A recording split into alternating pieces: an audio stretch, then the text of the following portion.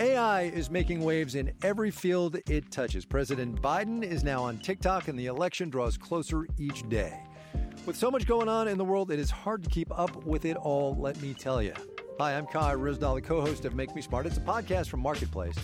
And every weekday, Kimberly Adams and I break down the latest in business and the economy with short daily episodes to make it easy for you to stay in the know. Listen to Make Me Smart wherever you get your podcasts.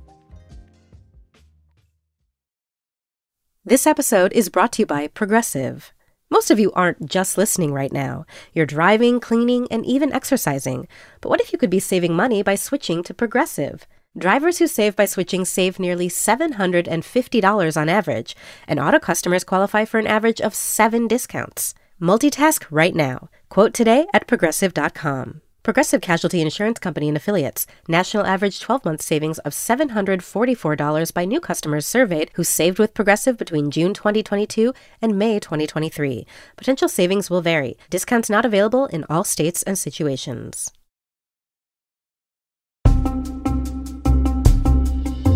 Hello, I'm Lale Arikoglu, and welcome to Women Who Travel, a podcast for anyone who is curious about the world and excited to explore places both near and far from home. We'll have a lot of varied shows in store for you as we move through 2023. Different regions, stories, moods, and insights from guests who are obsessed with unique approaches to travel.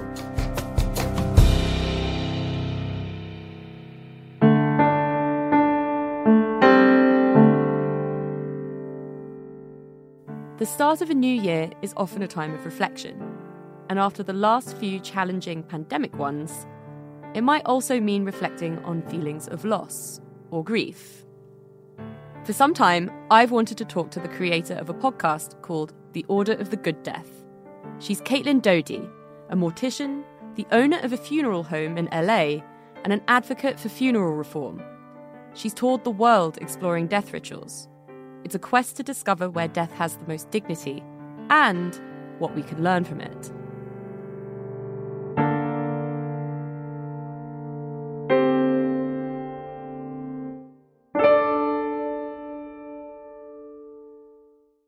In her 2017 book, From Here to Eternity, Caitlin travels to Barcelona, Mexico, Indonesia, Bolivia, and Japan. But why did she pick those places? I think primarily it was, where did I have a good opportunity and where was I invited? Mm-hmm. Because with death, you have to be so careful about where you insert yourself, obviously. You know, it's absolutely not acceptable for me to just show up at some random funeral in some far-flung country and be like, hello, everyone. I'm here to just take down the details of your mother's dead body and all the ways that you're grieving. How are you feeling? You know, that would be terrible. That's like absolutely the least appropriate place to insert yourself. So in choosing the places that I did, I always tried to be really careful. Do I have a connection? Do I know a funeral worker or a funeral director? Do I know a family member? Do I have someone who is a close friend who has been to this country many times before and has connections there? So I can have these conversations in advance so they know I'm coming, so I'm not in any way just, and it's also, I mean, there's the element of me being just like a white American lady too, kind of showing up and being like, I've got my little pen and pad. Let's see what happens. You know, you never want it to have that sort of sense about it. So very much it was kind of, where is an opportunity for me to tell a story that's very different than the United States and to really, you know, have it to show the vast diversity of rituals and ways that people see death, both the process and the grieving process around the world. How did you end up knowing people in these various places? Is there a funeral director network? Do you all have a Facebook group? Paul Koudounaris, who appears several times in the book, is a man who has been doing research and travel with death around the world, mostly as a photographer, for decades at this point. And he has been to some of these places, like, for example, Bolivia, where we saw the ñatitas, which are skulls that act as kind of like a conduit to the beyond.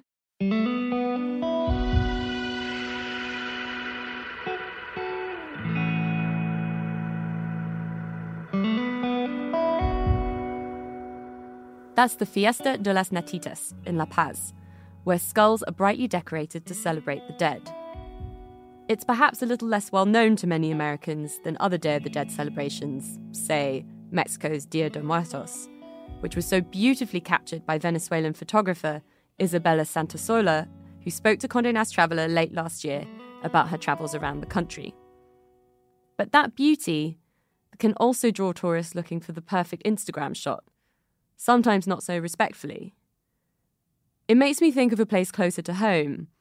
I walk past visitors at the 9/11 Memorial every day as I go to work at One World Trade Center, where we record this very podcast. They're gazing into the 2 deep pools at the memorial site, and sometimes I'll see people leaning backwards or grinning while taking selfies. Is it even possible to be a respectful and responsible tourist at a place that honours so much loss, and for many is a place for grieving? Or is it less voyeuristic at a site that is more of a celebration?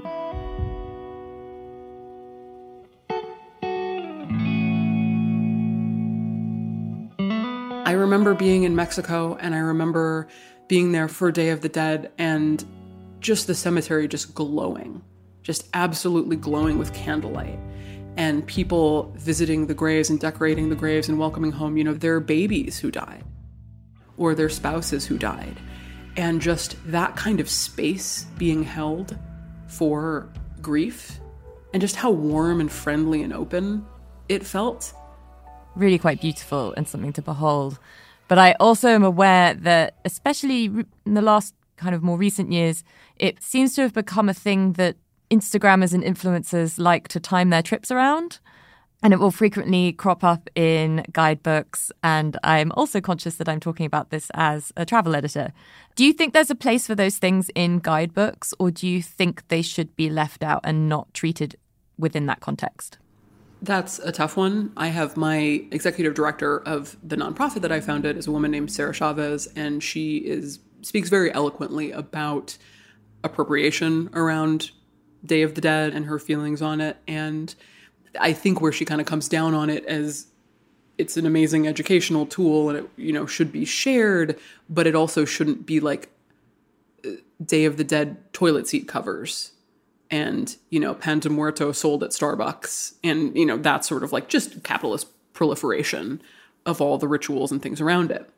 And so when I think about people going down for Day of the Dead, or even those who want to appropriate Day of the Dead, yeah, probably shouldn't do that in the way that you're doing it, but who's teaching them not to do that? Who's teaching them how to have a nuanced, respectful discourse around death and funerals? No one. They don't know. And I guess you could say ignorance is no excuse, but when they come from a society that does not teach them how to act or engage death at all, or really understand grief, and doesn't give them anything like Day of the Dead, and we shouldn't just steal Day of the Dead and be like, it's ours now, that's how we grieve. We should have something different that is unique to our own culture. They just don't have a rubric or a more nuanced understanding of what to do in that situation, or how to act in that situation, or how to appreciate something without turning it into it's sort of almost like going down there and creating an elaborate Instagram is our religion, is our way that we grieve or process. And that's really sad, but that is also the reality. So I think I can want to have it change, but also I try and maintain some sympathy for those who do it, because they're searching for something that we do not provide them.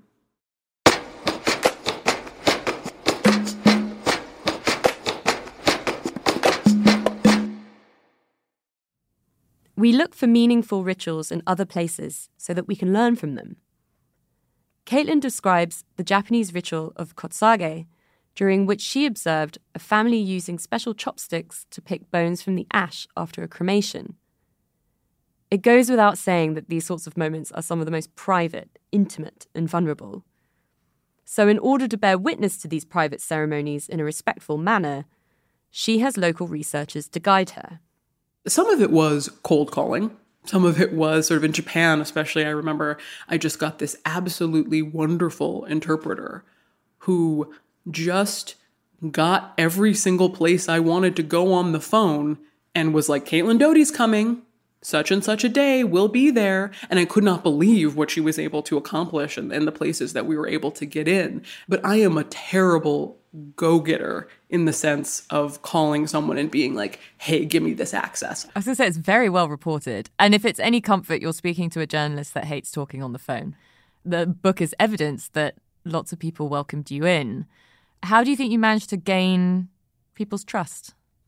I'm honest about my perspective, and some of it is that I am a practitioner, so I think that does help. I think it helps that I'm not a journalist. I am a death practitioner by trade. I know the right questions to ask. I'm not going in to these situations being like, so how do you feel about death? Like, so death, crazy, right? Is it sad for you? I come in already understanding as much as I possibly can, doing as much research as possible.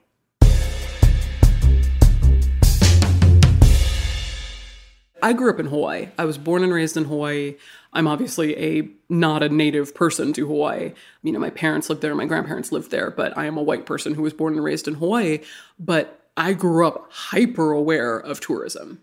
When you go to Waikiki, when you go to these places, you understand tourist behavior from a very young age and what is not acceptable and what is, for lack of better word, sort of cringy or over the line. I am hyper aware of not being too loud and being as respectful as I can be.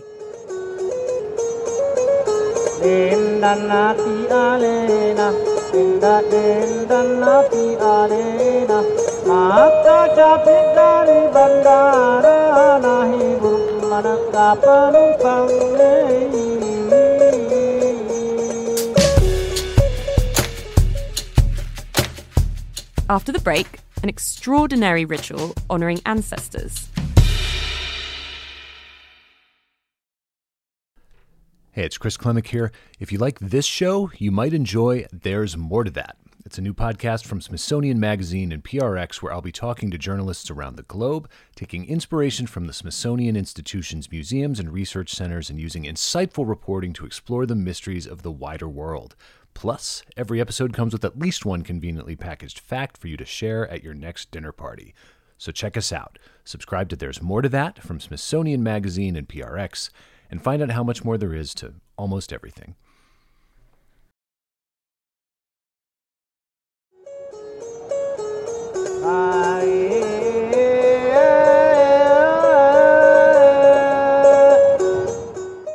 It's an intrepid trip to the mountainous region of South Sulawesi, an island at the very tip of Indonesia.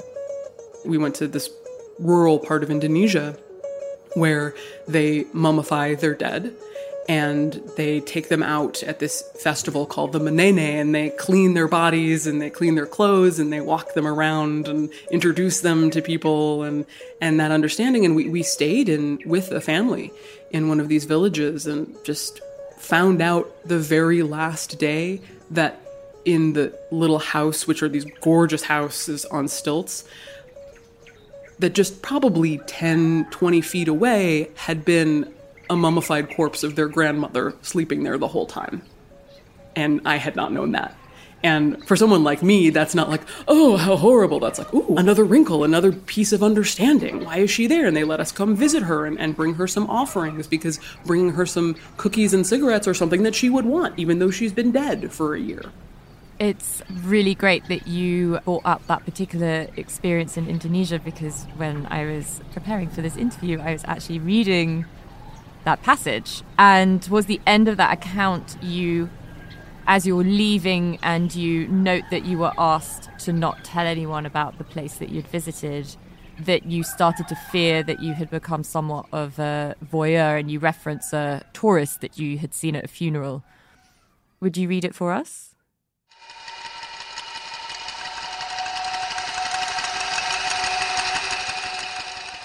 This is from the portion of my book, From Here to Eternity, where I have visited South Sulawesi, and I am here for the Manene, which is a ritual where the mummified dead are removed from their small grave houses and cleaned. When we arrived at the site, almost 40 bodies had been removed from their house grave and lined up in rows on the ground. Some were wrapped in brightly colored cloths, some were in slender wooden coffins, and some were wrapped in cartoon quilts and blankets. We're talking Hello Kitty, SpongeBob SquarePants, and various Disney characters. The family moved from body to body, deciding whom to unwrap. Some were unknown, nobody remembered exactly who they were. And some were top priority, a beloved husband or daughter whom they missed and couldn't wait to see again. A mother unwrapped her son, who had died when he was only 16. At first, all that could be seen was a crooked pair of feet. Hands emerged and seemed well enough preserved. Men on either side of the coffin pulled gently on the body, testing to see if they could lift it without the body crumbling. They managed to stand him vertical, and though his torso had been preserved, his face was skeletal, excepting his teeth and thick brown hair. His mother didn't seem to mind. She was ecstatic to see her child, even for a moment, even in this state, and held his hand and touched his face. Nearby, a son brushed the skin of his father, whose face was stained pink from his batik wrapping. "He was a good man," he said. "He had 8 children, but he never beat us. I'm happy. I'm sad, but happy, because I can care for him as he did for me." The Tarajans talked directly to the corpses, narrating their next move. "Now I am removing you from the grave. I brought you cigarettes. I'm sorry I do not have more money. Your daughter and family have arrived from Makassar. Now I remove your coat." At the grave by the river, the leader of the family thanked us for coming and for bringing several boxes of cigarettes. He welcomed Paul to take pictures and me to ask questions. In return, he requested, "If you see any other outsiders to the village, do not tell them about this place. It is a secret." I flashed back to the boorish German woman at the funeral, cigarette hanging from her mouth, iPad shoved in people's faces. I feared I had become that woman. Our desire to see something we had anticipated for months had driven us where we weren't wanted.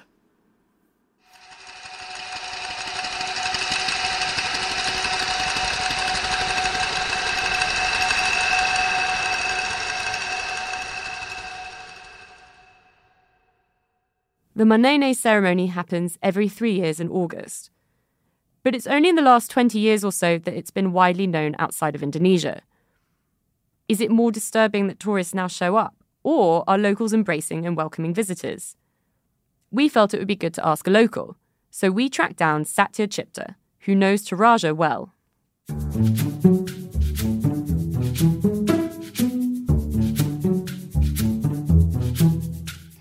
Hi, I'm Satya Chipta. I'm an artist from Bali.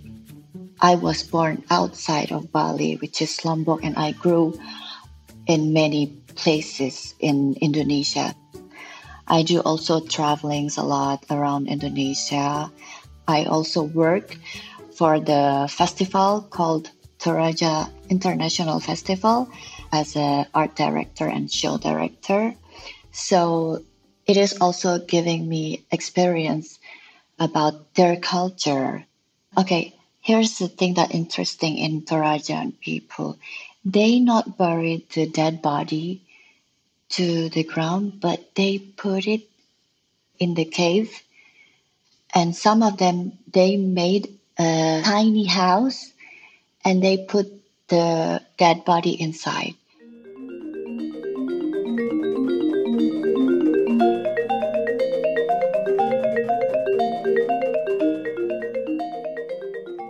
They also make offerings and also sacrifice many buffaloes.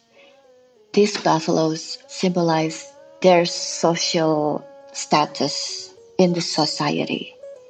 The shaman will call the dead body with some mantra, and the dead body can walk by itself. They usually do some mantra and they walk in front of the dead body, and then the dead body behind him. When this happens, nobody can say hi to the dead body, not talk to the dead body, because if he or she do it, they say it might make them sick or even worse. I don't know exact time when it goes viral, maybe around 2000. Many tourists go to the Toraja, even though it's really hard to get there because it takes like almost a day by bus and the track is very difficult. Many tourists came to Toraja. Mostly they came from Europe. Nowadays, we also can find the guide for the French and Holland and also Germany. I can feel the very pure energy and very raw that I feel the ritual originally from there. This is just my opinion based on my experience, because I've seen the ritual.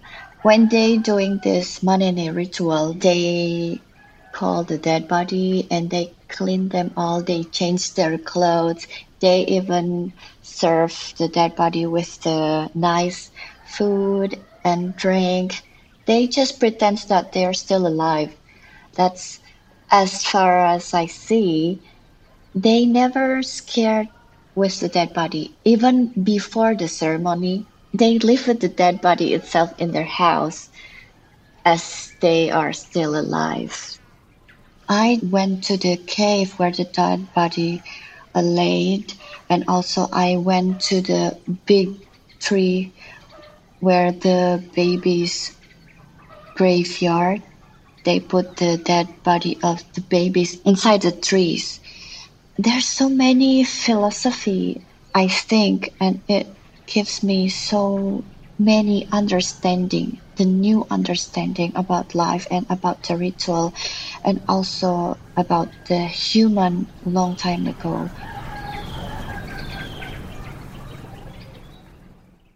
That kind of palpable physical connection to ancestors who may have died hundreds of years ago is amazing. It might be why so many of us have an attachment to stories about ghosts and spirits. It's a rich source of storytelling. Coming up, a great response to our request for stories about travel adventures involving rituals. If you're enjoying this episode of Women Who Travel, one of the best ways you can support the podcast is by leaving us a review on Apple Podcasts. We really do read every one.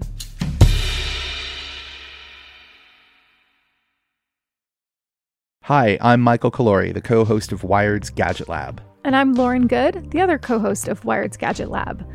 Get ready to dive deep into the cultural phenomenon that's been shaping conversations, sparking movements, and breaking barriers for over a decade. The new 3-part docuseries, Black Twitter, A People's History, based on the groundbreaking Wired cover story by Jason Parham, explores everything from the fun, games, and inside jokes that characterize the early years of Black Twitter to the social movements, the voices, and the hashtags that made Black Twitter an influential force in nearly every aspect of American political culture. Join us as we unravel the threads of this digital community, tracing its origins, celebrating its triumphs, and exploring its impact on society at large. Watch the series from Onyx Collective in association with Wired Studios, premiering on Hulu on May 9th.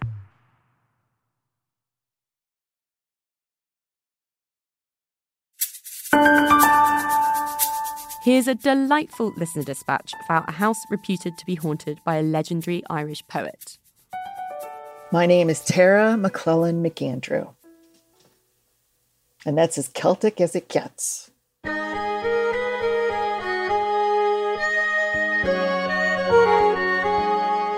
My husband's grandparents were born in County Mayo, and his family would travel to Ireland many times during his youth. And so he wanted to show me Ireland, and I was grand to see it. But I also love ghost stories. My husband is a skeptic, but he was willing to indulge me. So before we went, I researched ghost stories and haunted locations in Ireland, and I found a book written by a man, Peter Underwood, who was the head of the Ghost Club of Britain. And it talked about these locations in Ireland which were haunted. And we settled on two that I was very excited about. One was St. Michan's Church in Dublin, and the other was Renville House on the western coast of Ireland in Connemara.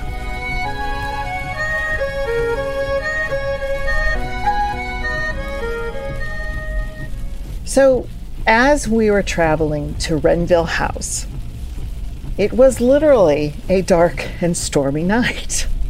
And we were in a small rental car, of course. We were in a part of the country where my husband wasn't familiar with, and it was rather desolate. And all of a sudden, the alarm light on the car goes off. And we thought, oh, this is it. You know, is the car going to break down? Is it going to blow up? And we literally didn't know what to do. The rain was getting more intense now. And so we thought, okay, let's just push through.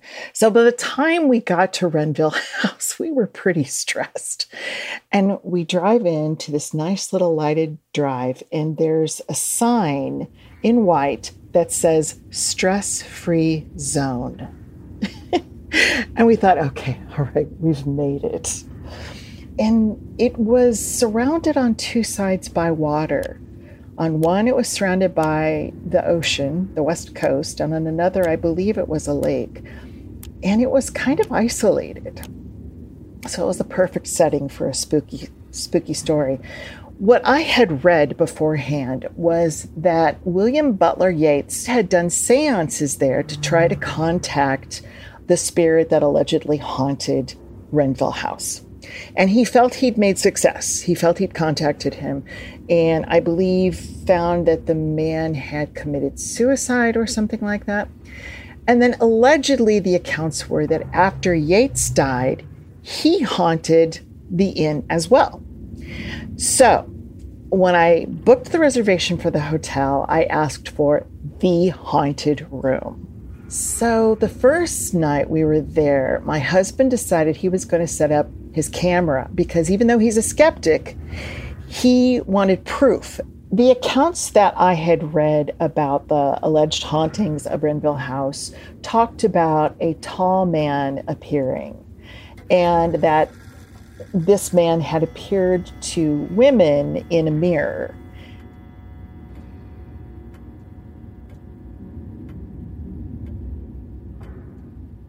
And so I definitely wondered about that as I was in the room, and I think I didn't look at the mirror very much.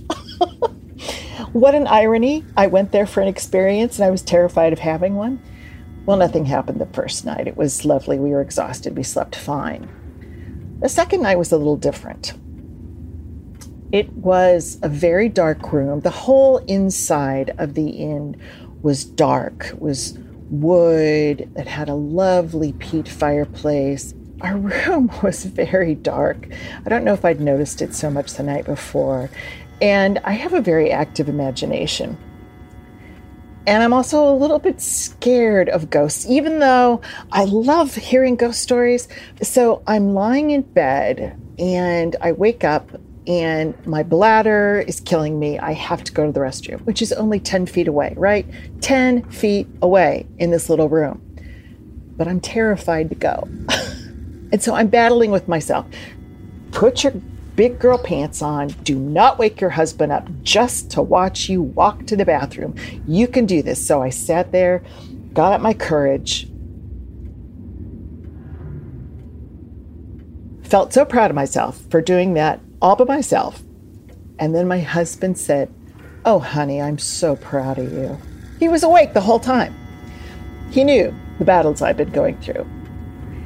Well, what was so interesting was the next morning, he told me that after that, he woke up during the night. And this is so unlike him because he is a skeptic. He does not believe. He woke up during the night with a very uneasy feeling. And he said it felt like a pressure on his chest. He said he described it as a presence, like he felt like we weren't alone. And that had been one of the reports of the hauntings, the alleged hauntings here. And my husband has never, ever had anything like that happen before or since. I'm from Springfield, Illinois, and I think the states are less accepting of paranormal phenomena, all right? Ireland has a reputation and a history of being more, of embracing that potential side of their land and their people and their ancestors. And so I felt that if we were going to encounter something paranormal anywhere in the world, our chances were better in Ireland. And the people might be more accepting of it. Even still, I didn't want to talk about it with others because I still felt, I guess, a bit stigmatized based on my culture.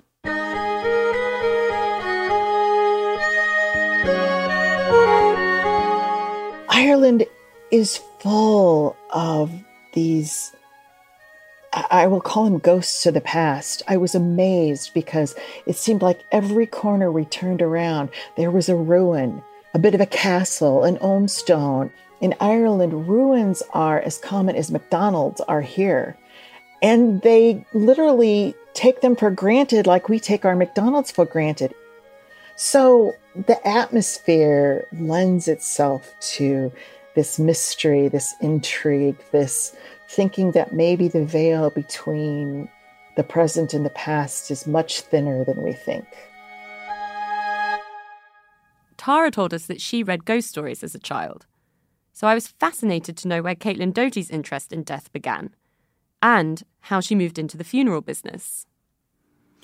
Well, as I said, grew up in Hawaii, born and raised, and I actually had a quite horrible experience when I was young, about 8 or so, where at my local mall in Hawaii, a child fell from the balcony while I was there and heard the child hit the ground to what I assume was their death. It's quite horrible, and it really, really affected me when I was young. It, made me develop rituals to try and stave off death. They probably were akin to obsessive compulsive rituals.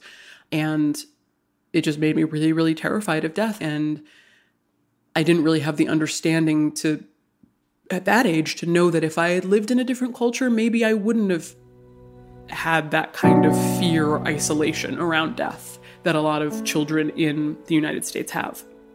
And so I was also interested in death as I got older, but I went to University of Chicago and I majored in medieval history, and my focus was on death and dying. And it was actually on the witch trials, but I did a lot with like the late medieval macabre and, the dancing skeletons and representations of death.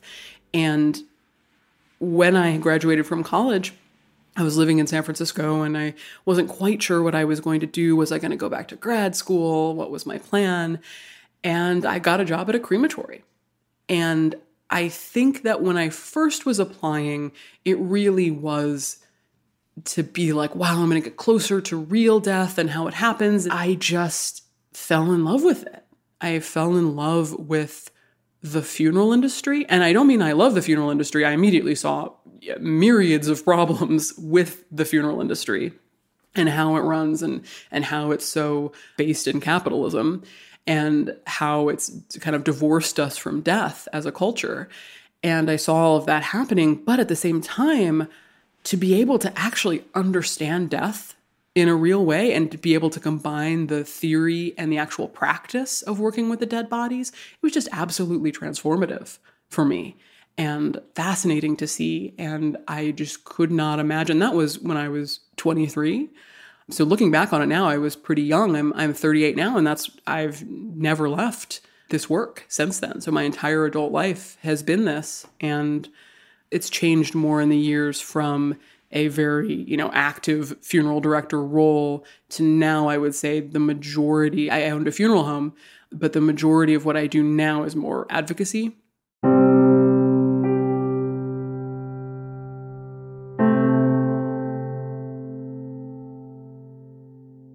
when I think of one of the things that is kind of my main advocacy points, it's always been hang out with the dead body. Because when you hang out with the dead body, you can normalize it, and that is where the humor comes from. Yeah, it's strange, it's kind of uncanny to have some people living and one person is absolutely checked out and they're gone, but that contrast is where the humor is allowed to be. It's not disrespectful to feel feelings and be happy and sad and feel all the emotions around a dead body. That dead body is the conduit that allows all those emotions to come in. And so I think as myself, I'm a naturally humorous person, I'd like to think and try, but more than that, it's that I believe that one of the things that has allowed the funeral industry to keep death behind closed doors and make it very exclusive and very only these certain practitioners can do it and charge you this money for it is because that kind of friendly, humorous, open dialogue and relationship has been suppressed. Creating a dialogue with people about their own rituals and ceremonies can help us question our taboos, our rigidity, and reflect back on ourselves, which is really what all great travel experiences should be about. Next week, I'm talking to Chef Tanya Holland about her take on soul food in California and how migration from the south to the west has infused her interest in food history. See you then.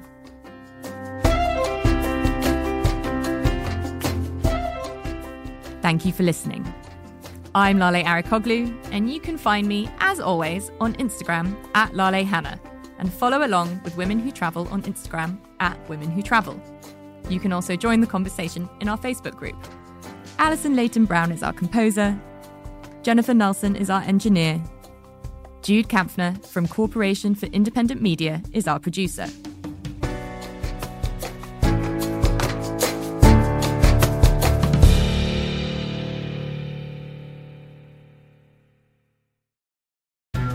And if you are watching this video, either I'm dead or I'm in a very, very, very bad situation.